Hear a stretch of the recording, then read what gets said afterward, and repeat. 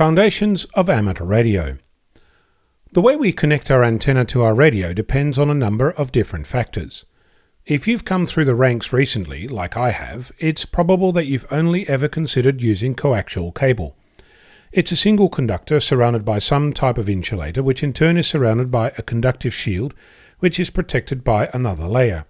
There are variations where the shield has multiple layers, including layers of foil and braid, so-called quad shield coax, and there are variants that have several cores, sometimes two sets of coax connected side by side and so on. In many ways, coax is an invention of convenience, which has several compromises as a result. Loss over distance, termination issues, twisting and deformation, and others. It's compact, less susceptible to external interference, it's relatively easy to route to its destination, and if you treat it well, it's easy to carry around. But it's not the only way you can feed an antenna. You may have come across the term ladder line or twin lead or twin feed line. You may have also heard horror stories associated with this ancient, well, at least in amateur radio terms, technology. Essentially, ladder line is two conductors, side by side, evenly separated by spacers. It's in use all over the place. If you look up at your power lines in the street or the high voltage lines on top of towers, you'll notice that those are essentially ladder line. You've no doubt been told that you need to keep ladder line away from everything in order for it to work, but that's not actually what's needed.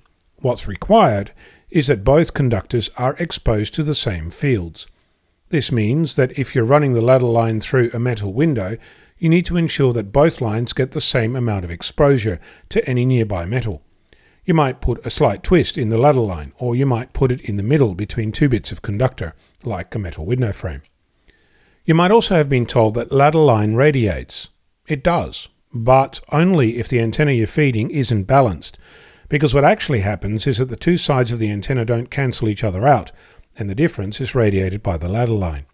It's worse if the ladder line is some resonant length on the frequencies on which you're using the antenna, because it will receive the signal from your antenna and re-radiate that too. It really means that you need to pay attention, but the cost of that attention pales into insignificance if you think of the benefits. You might recall that your radio is most happy when it's transmitting into a 50 ohm load. One of the measurements associated with that is an SWR reading of 1:1.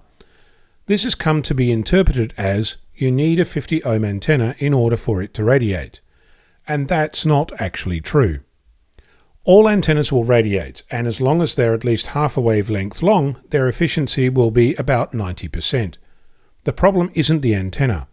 It's how you feed the antenna. As I said earlier, if you're a relatively new amateur like me, you might have put one and one together and decided that you need to feed it with 50 ohm coax, and that your antenna needs to be 50 ohm. If you do that, it will work, but it's not the only way. The reason you need to have a 50 ohm feed point to plug your coax into is because the coax has a lot of loss if there is a feed point mismatch.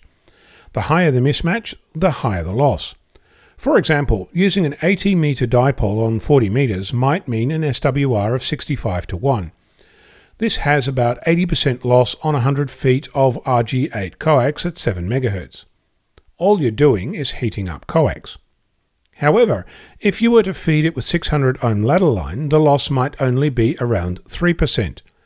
Before you start getting out the calculator to prove my maths wrong, this isn't about maths, it's about the difference between ladder line and coax. Coax is wonderful as a tool, but ladder line should not be consigned to the annals of history because in many, many situations it outshines coax. The combination of the thickness of the conductor and the separation width determines its native impedance. There is lots of documentation online, including calculators on spacing and thickness, so you can build your own. I've seen lots of different types of spacers, from watering tubes cut to length, holding the wire in with cable ties, to bits of perspex, to cutting board plastic and others. The simplest and cheapest one I've seen to date was last weekend, made from two earth wires separated by strips of garden edging that comes in rolls. You cut off little strips, drill 2 holes, feed the wire through, and if you're feeling that it needs permanency, glue them in place. Of course, you can buy the stuff, but it's getting harder and harder to find at reasonable cost, so experiment a little. Ladder line. It's not evil. It might surprise you, and you will have another feather in your cap when you go out portable to set up a field station. I'm Onno, a Victor Kilo 6 Foxtrot Lima Alpha Bravo.